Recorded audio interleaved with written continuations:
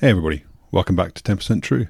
Just before you get stuck into this episode, I wanted to let you know that in 2024, I'm going to be republishing my book, Red Eagles, America's Secret MiGs. That's the story of the 4477th Test and Evaluation Squadron and the program Constant Peg that exposed American fighter aircrew to secretly acquired and operated MiGs in the Nevada desert in the 1970s and 1980s. The book's been out of print for a while, it goes for crazy prices online, but I'll be republishing as a softback exclusively through my website, 10percenttrue.com. If you're thinking about supporting the channel, or you'd like to buy the book for yourself or even as a gift, please do go and place a pre-order. I'll put a link in the description. All pre-orders are going to be 25% off, and I'll make sure I personally inscribe and sign your copy for you. Anyway, I'll let you get back on with enjoying this episode. Take care.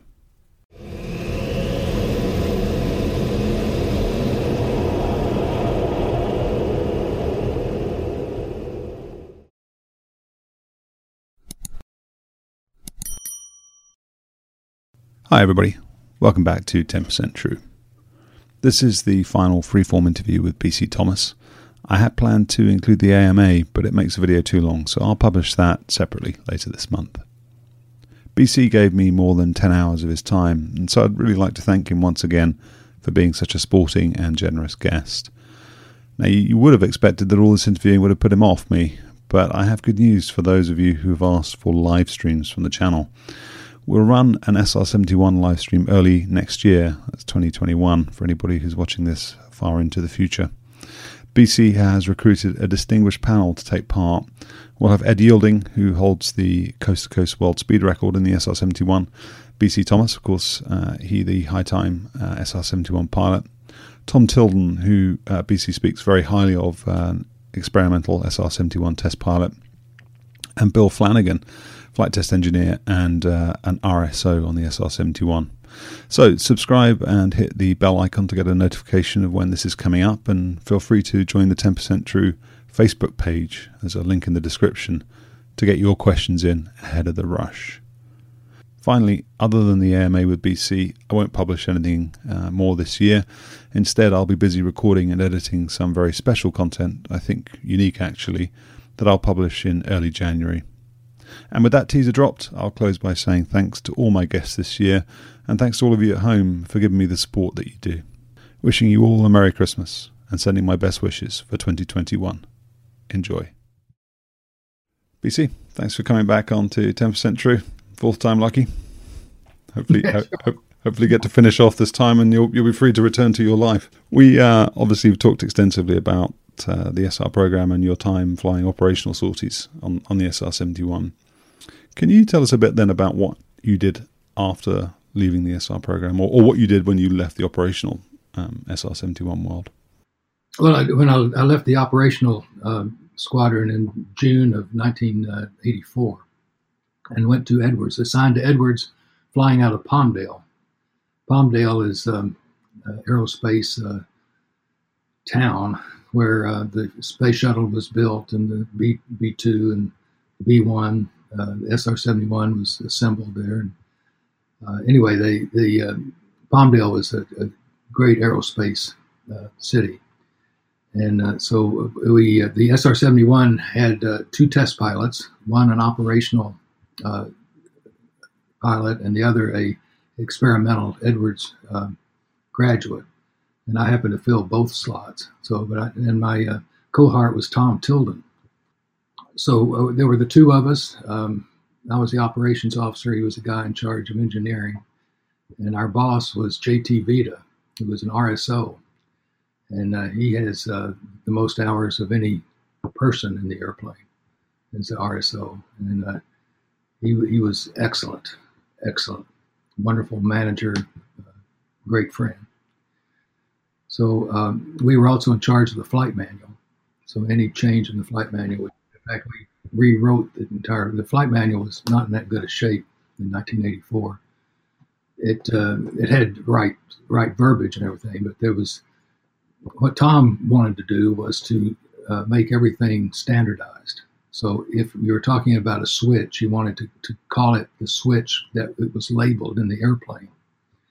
So instead of saying battery switch, you might say turn on BATT, which is the way it was labeled in the cockpit.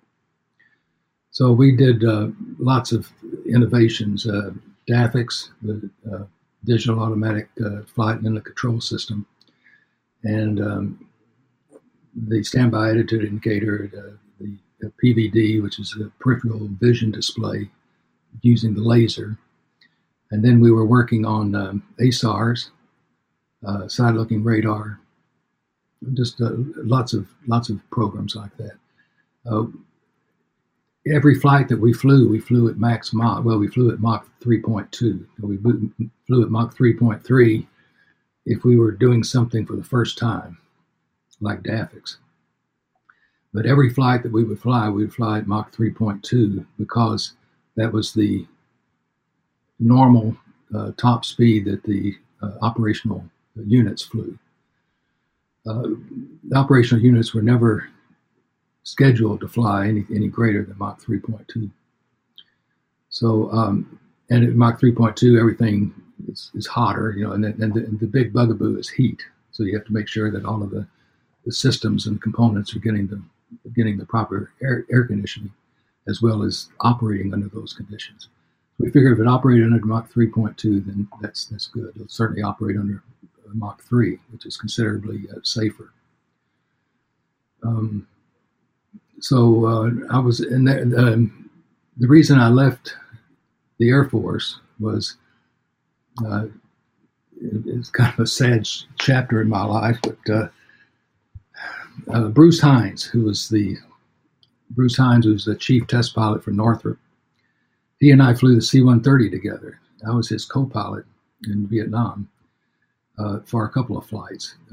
In our squadron, I was assigned to Udor in Thailand, but we flew the Airborne Command and Control Center airplanes. And all of the pilots, we weren't crews, we were just pilots. So we could fly with different people all the time. So anyway, I flew with Bruce a couple of times. He was a recent graduate of the test pilot school. And of course, I had that in my mind. So I talked to him about that. And then fast forward to when I went to the test pilot school, and Bruce was there at Edwards as a test pilot. So I got to know him. Then I checked out in the U-2, and then later Bruce wanted to check out in the U-2. So I was Bruce Hines' instructor pilot in the U-2. And then we went TDY together, temporary duty together in the U-2. So I knew Bruce very well. So he has a man after my own heart. He was lieutenant colonel, then he made colonel.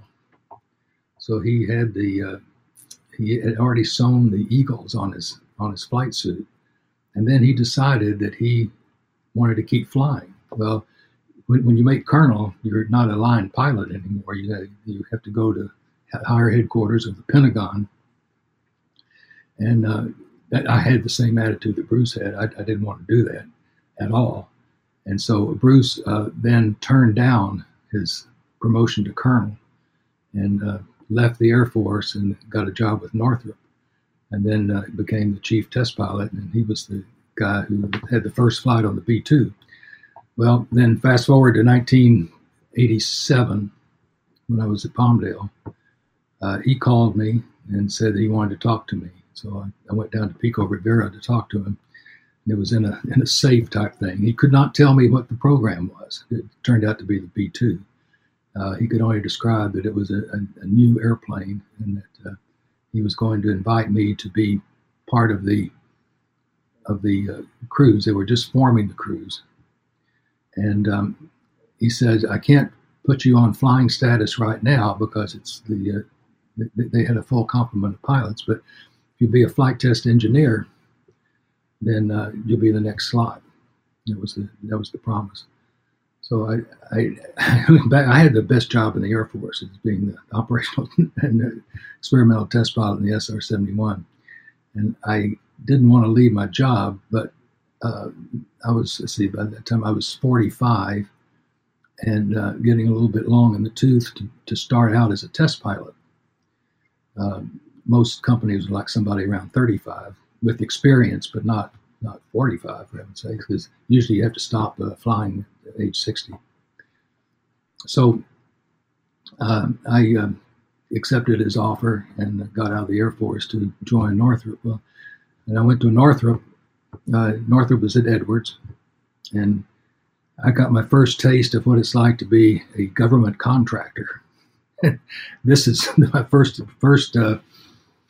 impression. They had strict working hours. It was 7:30 to 3:42. Those are the times. We had a cafeteria in we were at South Base at Edwards, and in a very highly classified compound. And we were all the people working on the B-2 at Edwards were all in the same building. And they had a lot of strict controls, more strict than we had really for the SR-71 as far as classification and everything. We were subject to being searched every time we left the building. There was always a guard that checked us out when we left. The thing that got me the first time was the hours. We were allowed 42 minutes for lunch because there was a cafeteria near us. Not an hour, but 42 minutes. If you weren't there, if you weren't at work at 7, was it 7 or 7:30, whatever.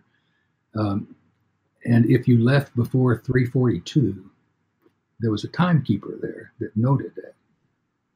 So you had to have a reason for leaving if you left before 3:42. So we were kind of less, and of course in the Air Force, I never operated under those kinds of rules. It was a get the job done type thing. Then we had at the end of, just little things. We had to have a clean desk at the end of the thing, so that if the inspectors walked in, they would just see a clean desk.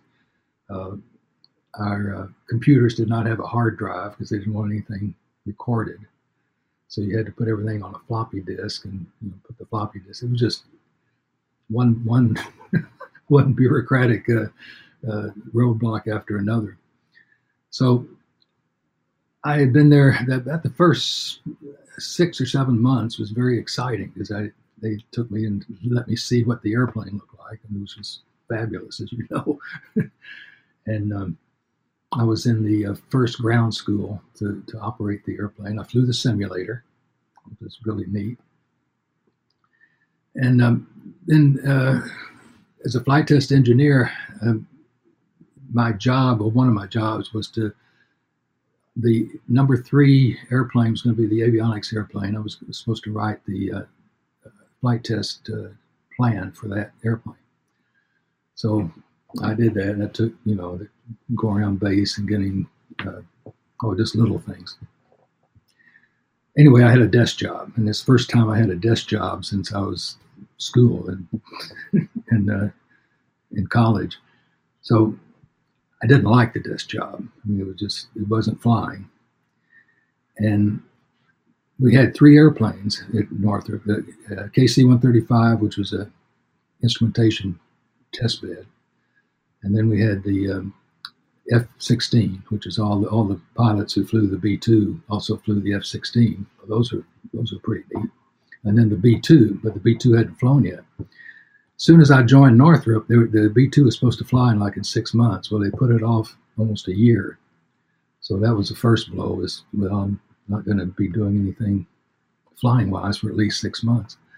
Then about 6 months into my 6 or 7 months, Northrop had another classified program that they lost the contract on, or didn't have a contract on. And so about 3 or 4 Northrop pilots came into the B-2. That pushed me back. So now I'm at least 3 pilots back. And so by the time I got there, about 7 months there, I started looking for another job because I thought this was not going to pan out too well.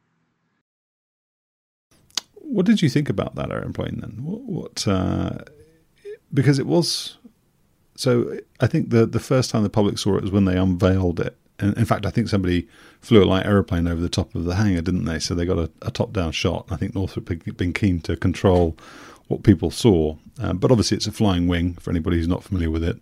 But what were your thoughts on seeing it? And what were your thoughts about the planned capabilities of the airplane? Oh, I thought it was great. It's very capable. And, of course, the flying wing is the most efficient way to fly. And They tried it. Northrop tried that back in 1949 and didn't work out that well. And the reason is they didn't have a good stability augmentation system because they didn't have digital computers.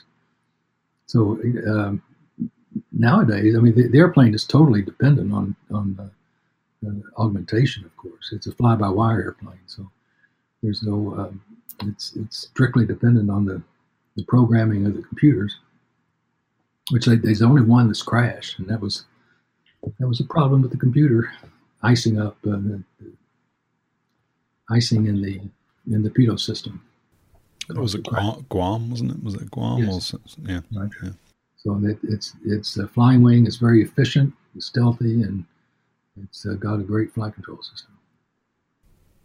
And your contribution was what? Because so you're a pilot in a desk job who's assigned the responsibility of a flight test engineer. And what are you actually, what were you doing? And, you said you were working on the avionics airplane. What did you do? Well, to create the flight plan for a test flight, especially the first test flight, requires a lot of coordination. And for instance, I don't know what needs to be tested, so I've got to go around to all the engineers and find out what needs to be tested. Where does it need to be tested? What portion of the flight envelope? And then you want to devise a plan so that you can do all of that as efficiently as possible. And so it's a big crossword puzzle, three-dimensional crossword puzzle that you have to put all this stuff together. In the test pilot school, our class, in class in '73, was the first time that we had a separate. It's not separate, we're all together, but a class of flight test engineers. Before that, they would take engineers and teach them individually how to do the things that I did at Northrop, for instance. And then in 1973, the test pilot school said, this is the discipline of flight test engineering is so important that we better make sure that everybody has this foundational knowledge and experience of how to be a flight test engineer. A flight test engineer does everything. Well, let me back up. So when I went through the test pilot school, I won't say half of it, but maybe 25% of our class was devoted to being a flight test engineer. Now, it wasn't true when I went through, but nowadays, everybody who graduates from the Air Force Test Pilot School is awarded a master's degree in flight test engineering, which is a separate discipline, a separate academic discipline now. Not that many colleges have it, but they do exist. Embry-Riddle, for instance, I think has one. So nowadays, you come out with a master's degree in flight test engineering. And so I didn't have a master's degree in flight test engineering, but I had the background, so that's what they put me in. And it was a holding pattern until a pilot slot would open up. Looking back on it, I don't know that I would have ever flown the airplane because they had the pilots that were there who were flying didn't leave. In fact, one of them is a chief, not the chief pilot, but the chief engineer for Northrop. I noticed in one of the publications I was reading, one of the guys that came in ahead of me then is helping to run the company, so they don't leave. Well, you're still around, and you could have 79. You could if you retires next year. You could have been in there. It was just like I told Colonel Durian, I don't want to be a flight test engineer. No, I got very frustrated being. We were in cubicles. This is in this big building, so I was assigned a cubicle, and in fact, J.T. Vita, when the SR-71 program terminated, and he retired from the Air Force, he took my job, the same job I had, and Bill Flanagan was in the same cubicle with me. Do you know Bill Flanagan? He was an SR-71 flight test engineer also, or RSO, test RSO. Well, what was the program that Northrop lost then? Do you know? Well, it was a classified program, so I'm not really sure if I could talk about it. And I brought it. I didn't ask about it, so I really couldn't tell you. I'm just trying to remember because certainly in terms of what's been declassified, I think Bird of Prey came in the 90s, but Northrop had Tacit Blue in the 80s? So were you aware of that at the time? No, I really wasn't. I think I told you I saw the Lockheed stealth fighter when I went out to Area 51. I saw that, but I didn't see the Northrop airplane. Bill Flanagan did one time, and he said when he saw it, he almost burst out laughing because it looked so funny. At least the Lockheed airplane looked really, really neat. Those swept wings, it must go really fast, right? Did you have you been to the Air Force Museum and seen Tacit Blue? Yes. No. Yeah. That was the last trip I made before the COVID. It's worth saying if anybody has the ability to get out there to the Air Force Museum, it's worth going and looking at the Tacit Blue. In fact, it's a great museum. It's a really good museum. You could easily spend a week there and still not really absorb all that's there to be enjoyed. So. I talked to Clay Lacy. Clay Lacy. He does a lot of the airborne photography. A lot of the movies and things like that. He also had a charter service, and he had a whole bevy of airplanes. He had a C-47 that it was in. He was also a United Airlines pilot. He was a 747 pilot, and he had a DC-3 that United Airlines had, and he put it out in the original colors. It's a very colorful man, and he's still around. He's a great guy. So I had talked to him about a job, and then cast my net out. And United Airlines had, I knew about that because a couple of friends of mine who were at Edwards were United Airlines test pilots. So I got in contact with them, put my application into that, and in about January 1990, I was accepted for United Airlines. So I decided that I would. Because United Airlines, their job was to fly all of the airplanes. Let me back up. Every airline has test pilots, and I say test pilots in quotation marks. Every other airline besides United will take a senior captain in whatever fleet it is, like a 747, and instead of flying passengers now, he will be a test pilot. And then test pilot in airlines, one of the jobs is to fly the airplane after it's in heavy maintenance. Every airplane, now using in rough terms, every airplane in an airline gets torn apart about every 5 years or so, and it's called a heavy maintenance.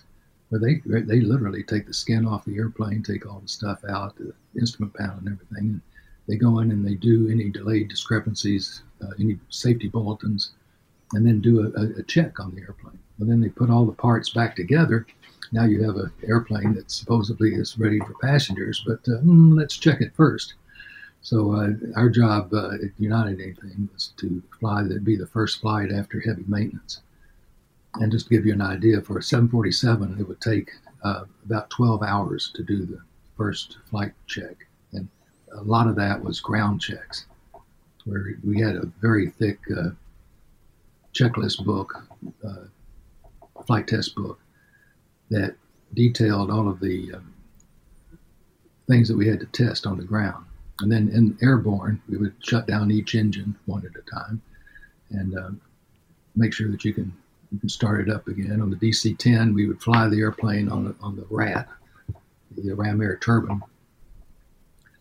Anyway, we'd just fly there and we'd pull circuit breakers, fail systems, make sure that the backup system would work automatically and everything. So the 747 was the most difficult, and then the DC-10 and all that. But anyway, I flew 727, 2 different types, the 737, 3 different types, 747, SP 100, 200, and then the 400. And then 757, 767, 777. United was the first airline to buy the 777, Boeing 777, and we were the first pilots to fly the 777 for United because we did the acceptance part. So I got checked out in the 777 up at Boeing, flying tests with Boeing test pilots, which was very nice, very exciting and everything. And I really loved that airplane. And then we also flew the DC-10 and the DC-8. The DC-8 came out of service shortly after I was hired, so I didn't fly that very much. But we flew the rest of them. And so we were, was that 5 airplanes we were current in all the time. Well, the philosophy that United had was that United would hire test pilots who were graduates of a test pilot school, either Navy or Air Force. And then we would fly all the airplanes.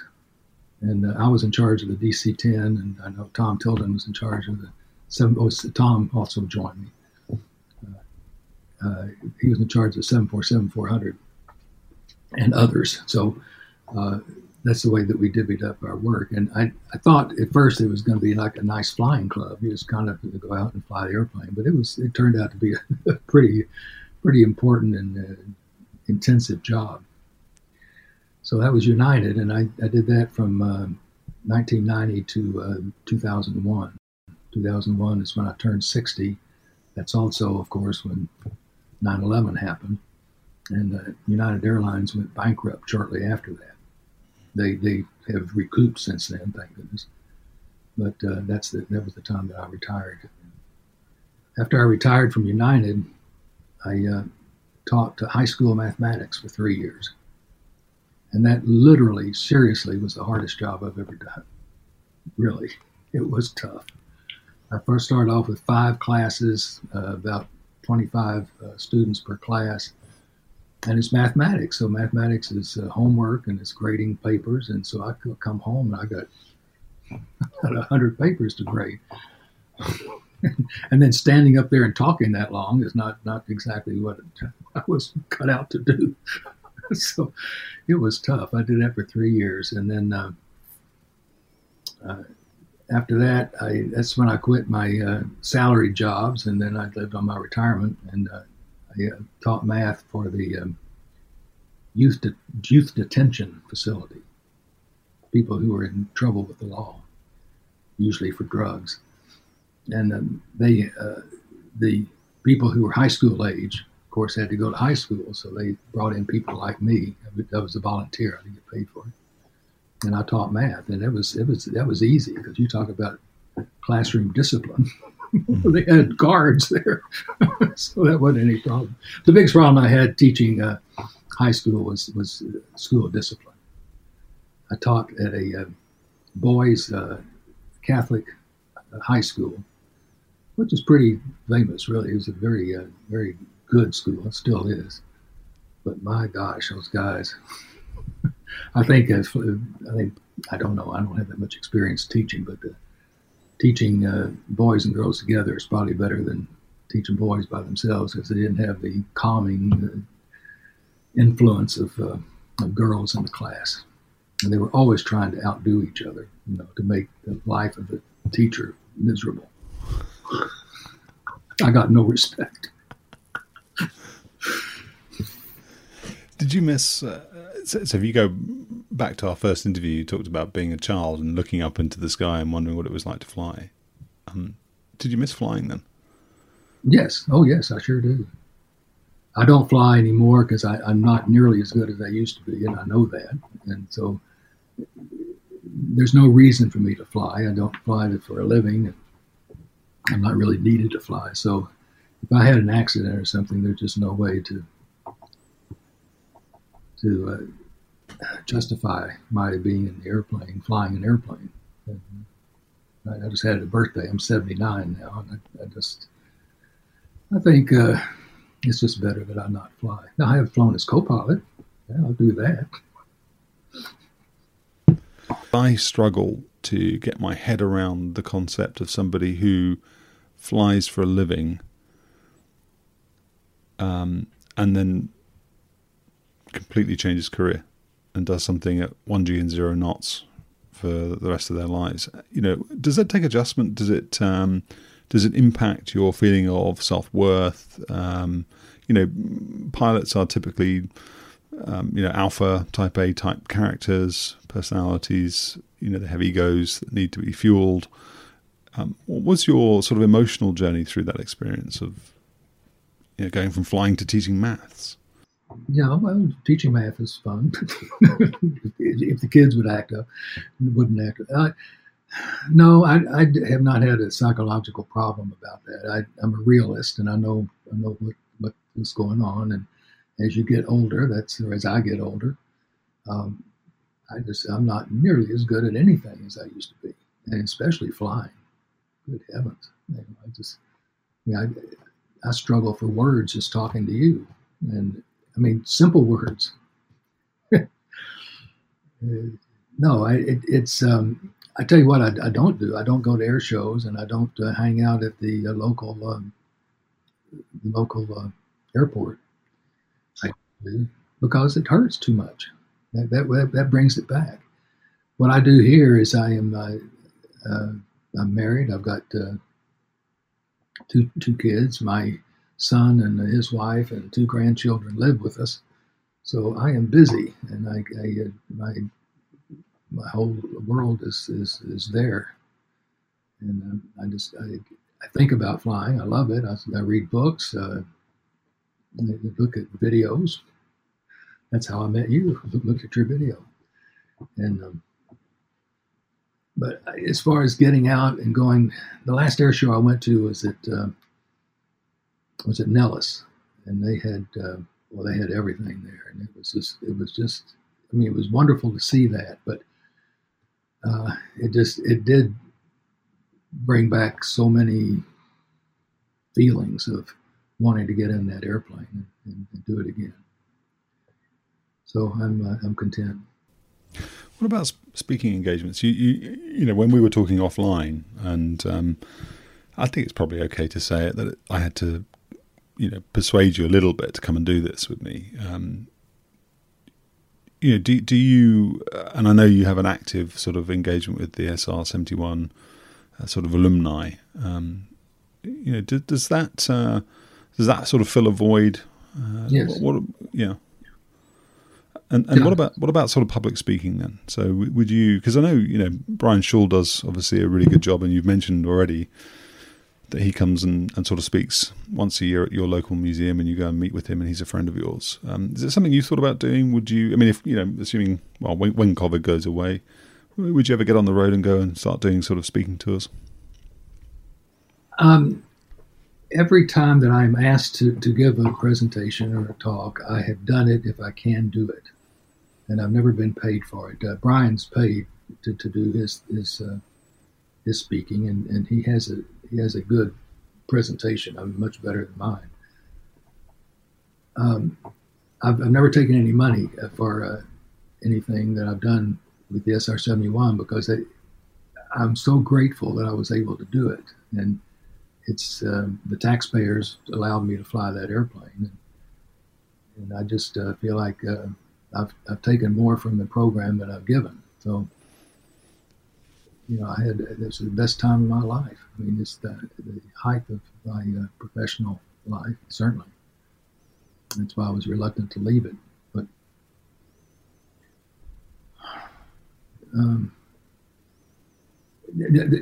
we have a reunion every 2 years on the odd years. So it'll be next year in June. They've already put out the word that, yes, we're going to have the reunion. So we may all be at mass, but we'll be there. And it's very good to see everybody. And everybody's pretty much in the same boat. We're all a lot older now. And we slap each other on the back and go to the bar and relive some things. And, hey, do you remember when you did? Yeah, well, I'll remember. Okay. That type of thing. So that was very enjoyable. Then a lot of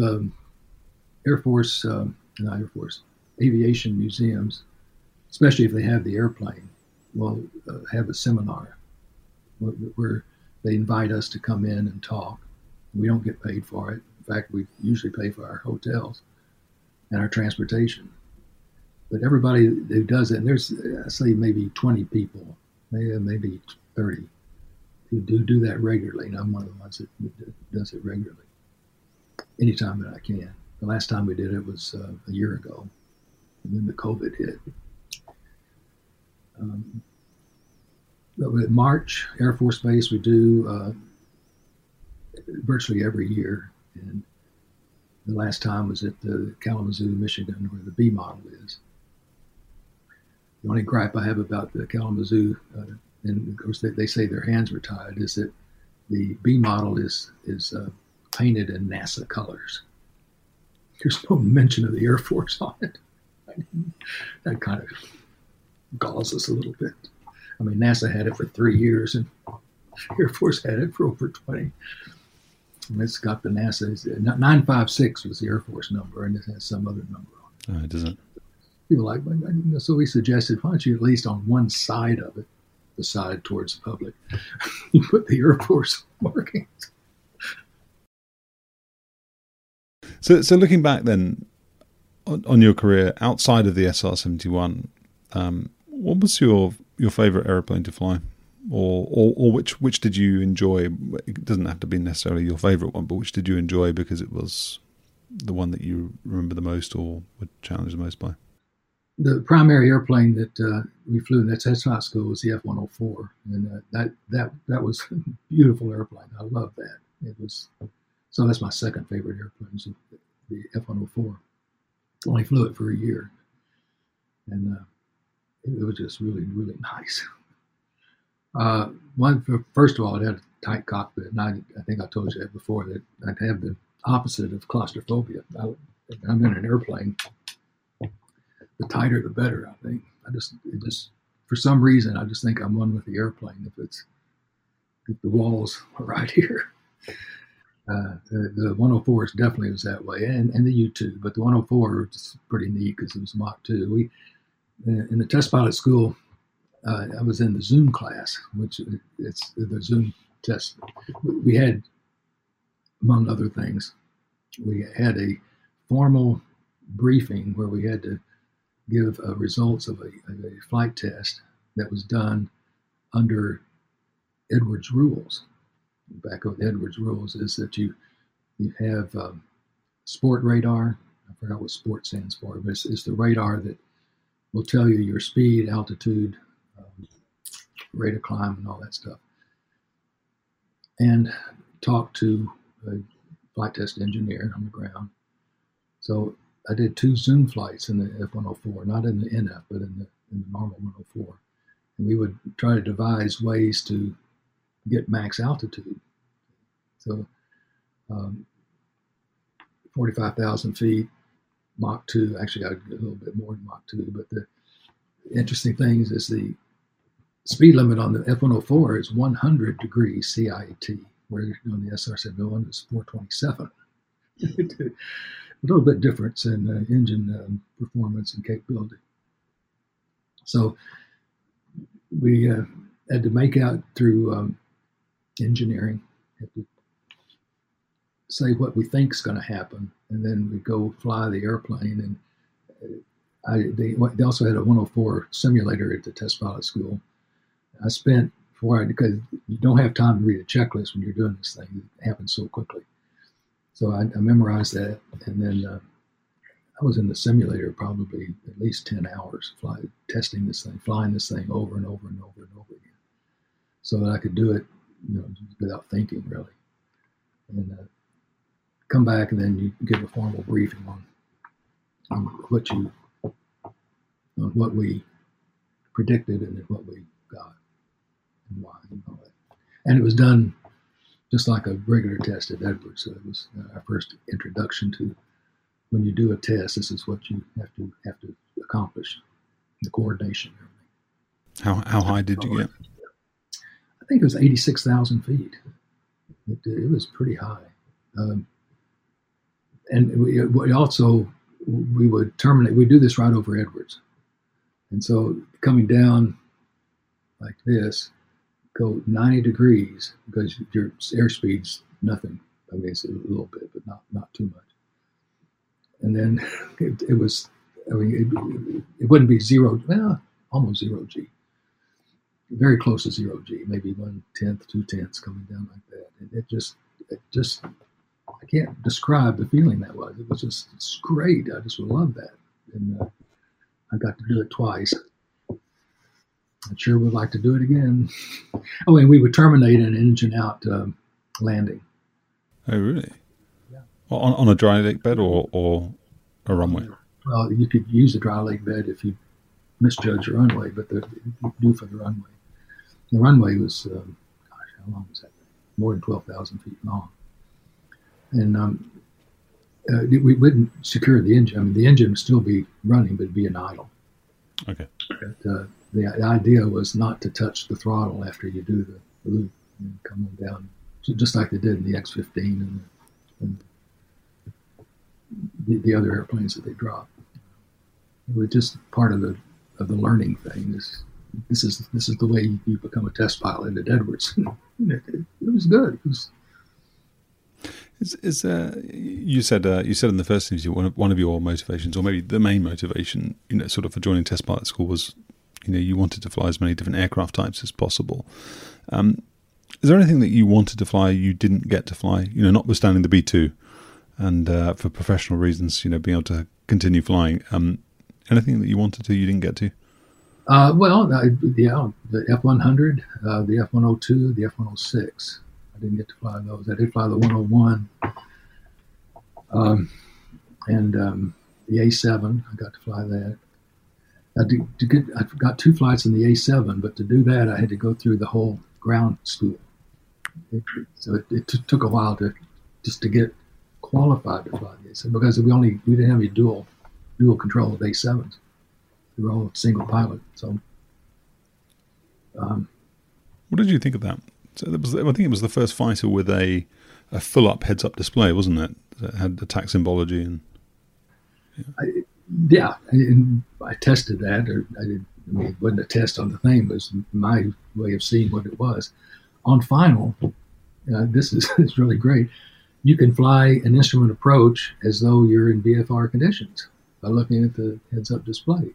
You have a flight path indicator, a little blip that's a flight that shows you where the airplane is heading. And you could also superimpose, we put in the ILS thing, superimpose the runway. And so you could be in the weather, you could just and put that flight path vector on the end of the runway, and when you break out, that's where you're going to be, assuming your INS works. It'd be nice to back it up with your ILS. So. But yeah, that was great, and I enjoyed that. I was not a fighter pilot. I flew fighter type airplanes, but not as a role as a fighter pilot. And so we did some bombing with it, and we didn't even use practice bombs, but it was just the procedure of going up. Oh, we were chased by another A7. The instructor pilot would chase us on that, and then so we learned all of the falling. The bomb line, the falling bomb line, and I've forgotten all that stuff. But put this line on that line, and put that on the target, and it'll release it for you. Put it in auto. I think they say now, put the thingy on the thingy. I don't know. Yes. It's put the thingy on the thingy. So I did find the F4 too. The F4 was nice, and flew it at Eglin, and this was part of the test pilot school trip. We had about a 2-week trip that we went around the United States, the Navy test pilot school and everything, and the test pilots, they always say, well, you could do anything. That was the philosophy. I mean, not in reality, but the philosophy. And so my first flight in an F4, I was number 2 on takeoff. We did a formation takeoff, and I'd never been in an airplane before. I'm flying at sea. We broke ground, and I found out one of the characteristics of the F4 for a new guy is PIOs. I got up there and I was flying. Oh, stop! I know. Very sensitive stick on takeoff. In our squadron at Edwards, we had a whole bunch of airplanes, and And as test pilots, we could fly any of them. So I bummed rides in F-4s a lot. I enjoyed flying that. Usually in the back seat, I would be, but so what? We'd go over to the Dugway range and chase drones. Things like that. It was a chase. That was a long flight, too. We would do that and do it again. Did you do rotary wing as well? Did you say you flew, as part of the test pilot school, did you fly rotary wing? Did you fly helicopters? We had some helicopters in our squadron at test ops. And I flew with a good friend of mine. Can't remember his name now. We'll edit this out. Anyway, he was an instructor pilot in the helicopters, and I flew with him several times. But I never mastered the hover. And you got to do that as a helicopter pilot. Unless you fly one with wheels, they can land. They can do a running. It's called a running landing. They can do running landings and running takeoffs on their wheels, and then you never have to hover. So, what was your least favorite type to fly? Oh, my least favorite of all time is a DC-8. What a flight control system that was. My first landing, I realized, no one ever told me this, but you've got to trim when you're in the flare. If you don't trim in the flare, you're going to go boom. I mean, that's what it was.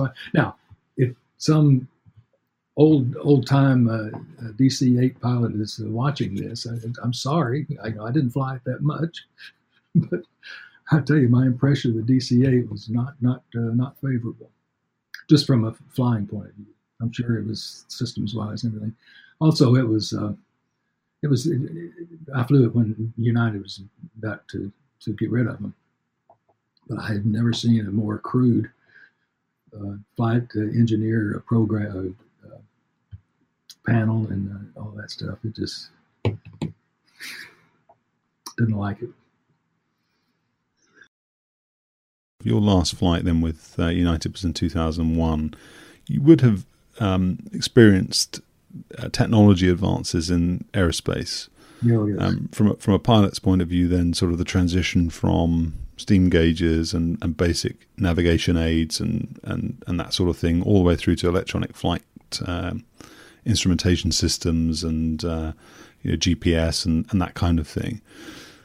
And there is this concept, isn't there, of the children of the magenta line, which is sort of modern day pilots, not even necessarily modern day, maybe going back to the 2000s, where the aeroplane shows a magenta coloured line, you follow it, and that's it.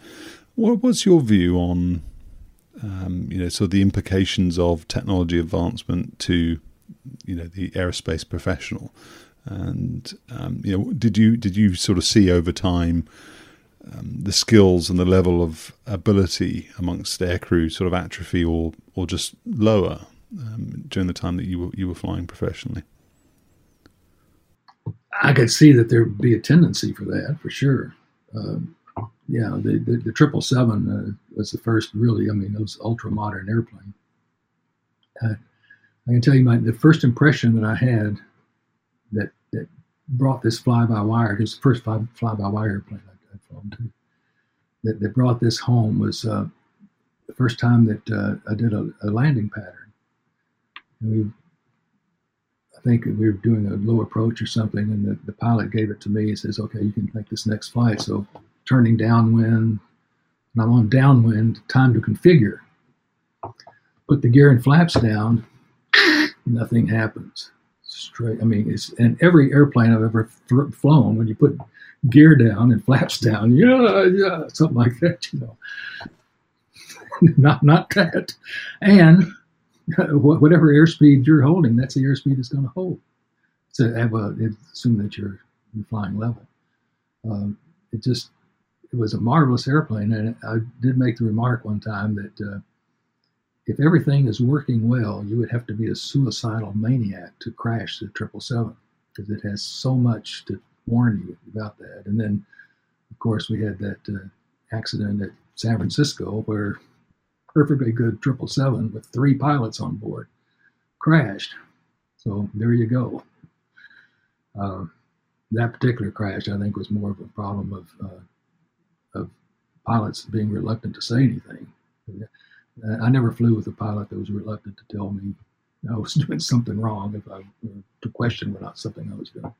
Now, when I flew it for United, I was the sixth pilot to be hired. So, and then after United, after came on board, United expanded into Europe and South America. And at that time, we hired about 6 more pilots. It was about 12 or so pilots of us. We were all test pilots, and we all flew together. And we had a crew ladder like we did in the SR-71. And if you were captain on this flight, the next flight, the other guy's going to be captain. And so we flew with each other as captain and first officer. That's the civilian terminology. I prefer pilot in command and co-pilot.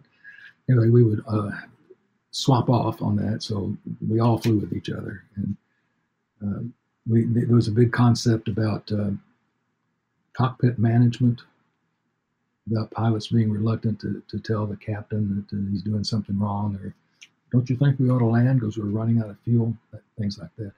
I never flew with a crowd that had any compunction about that. They'd be happy to tell me if I did something wrong.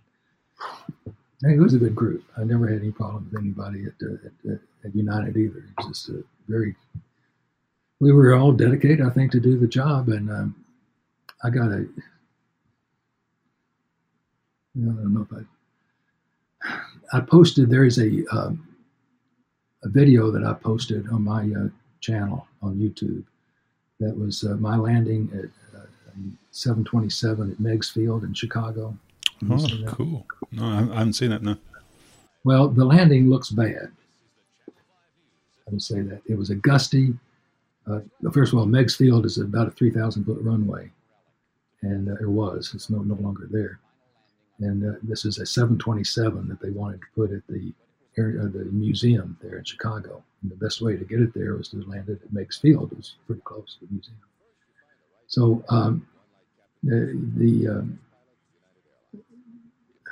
this is on. This was televised. This was televised. I didn't know it was going to be televised, but this happened. I forgot what year it was, but it was a long time ago. And to fly the 727 into Meigs Field, it was the first time that a commercial airliner that big had ever landed there. It's mainly piston-driven, and some biz jets, but small airplanes.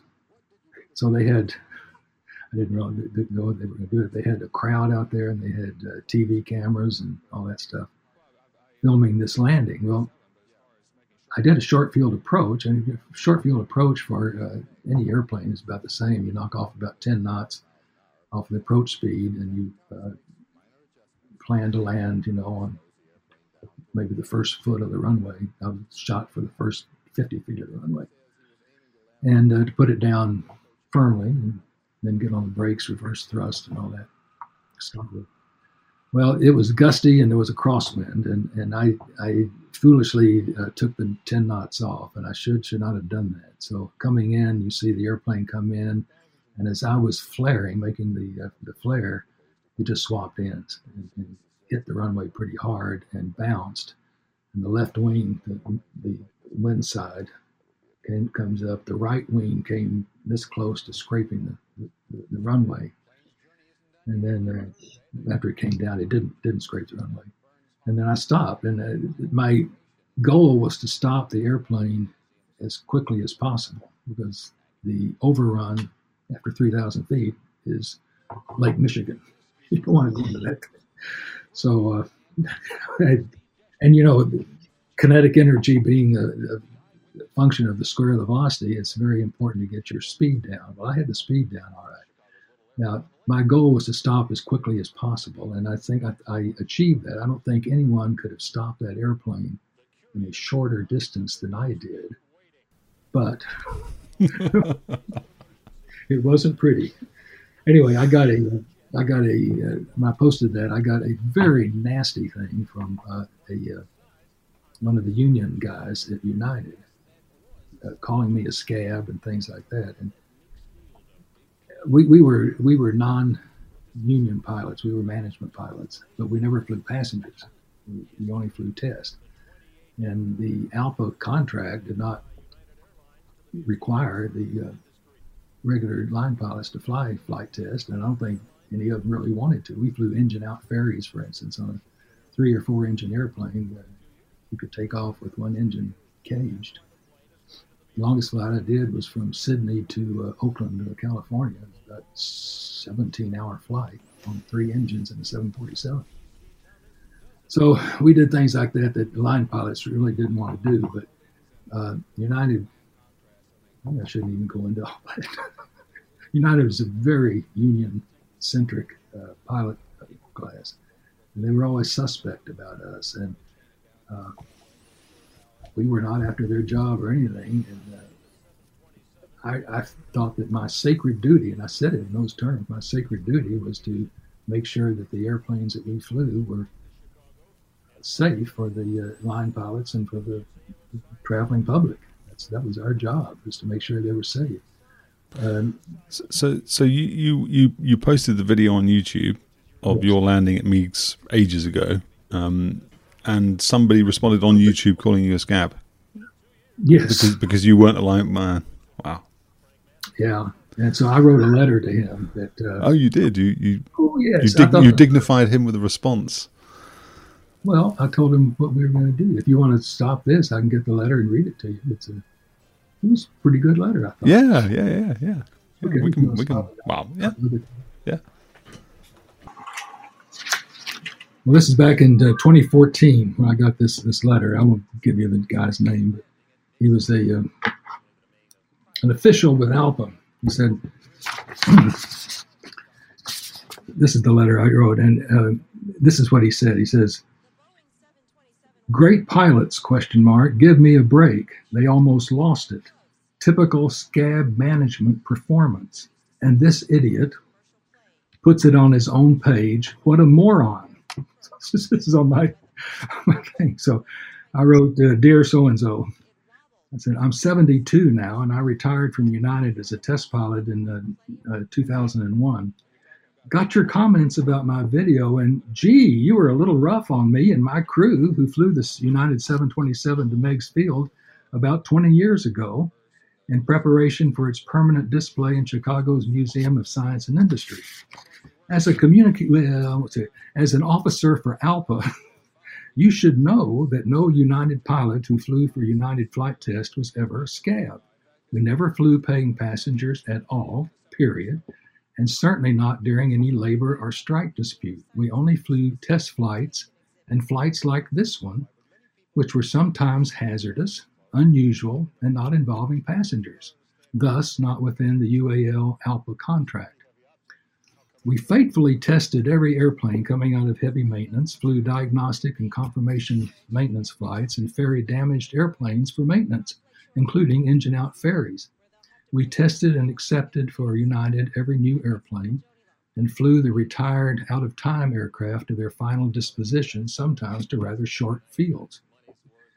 Our group was divided into 2 sections, test pilots and flight engineers. All test pilots were graduates of either the Air Force or Navy Test Pilot School and have ATP license. Our flight test engineers, second officers, were also licensed mechanics and or scientific engineers, all with FAA pilot ratings.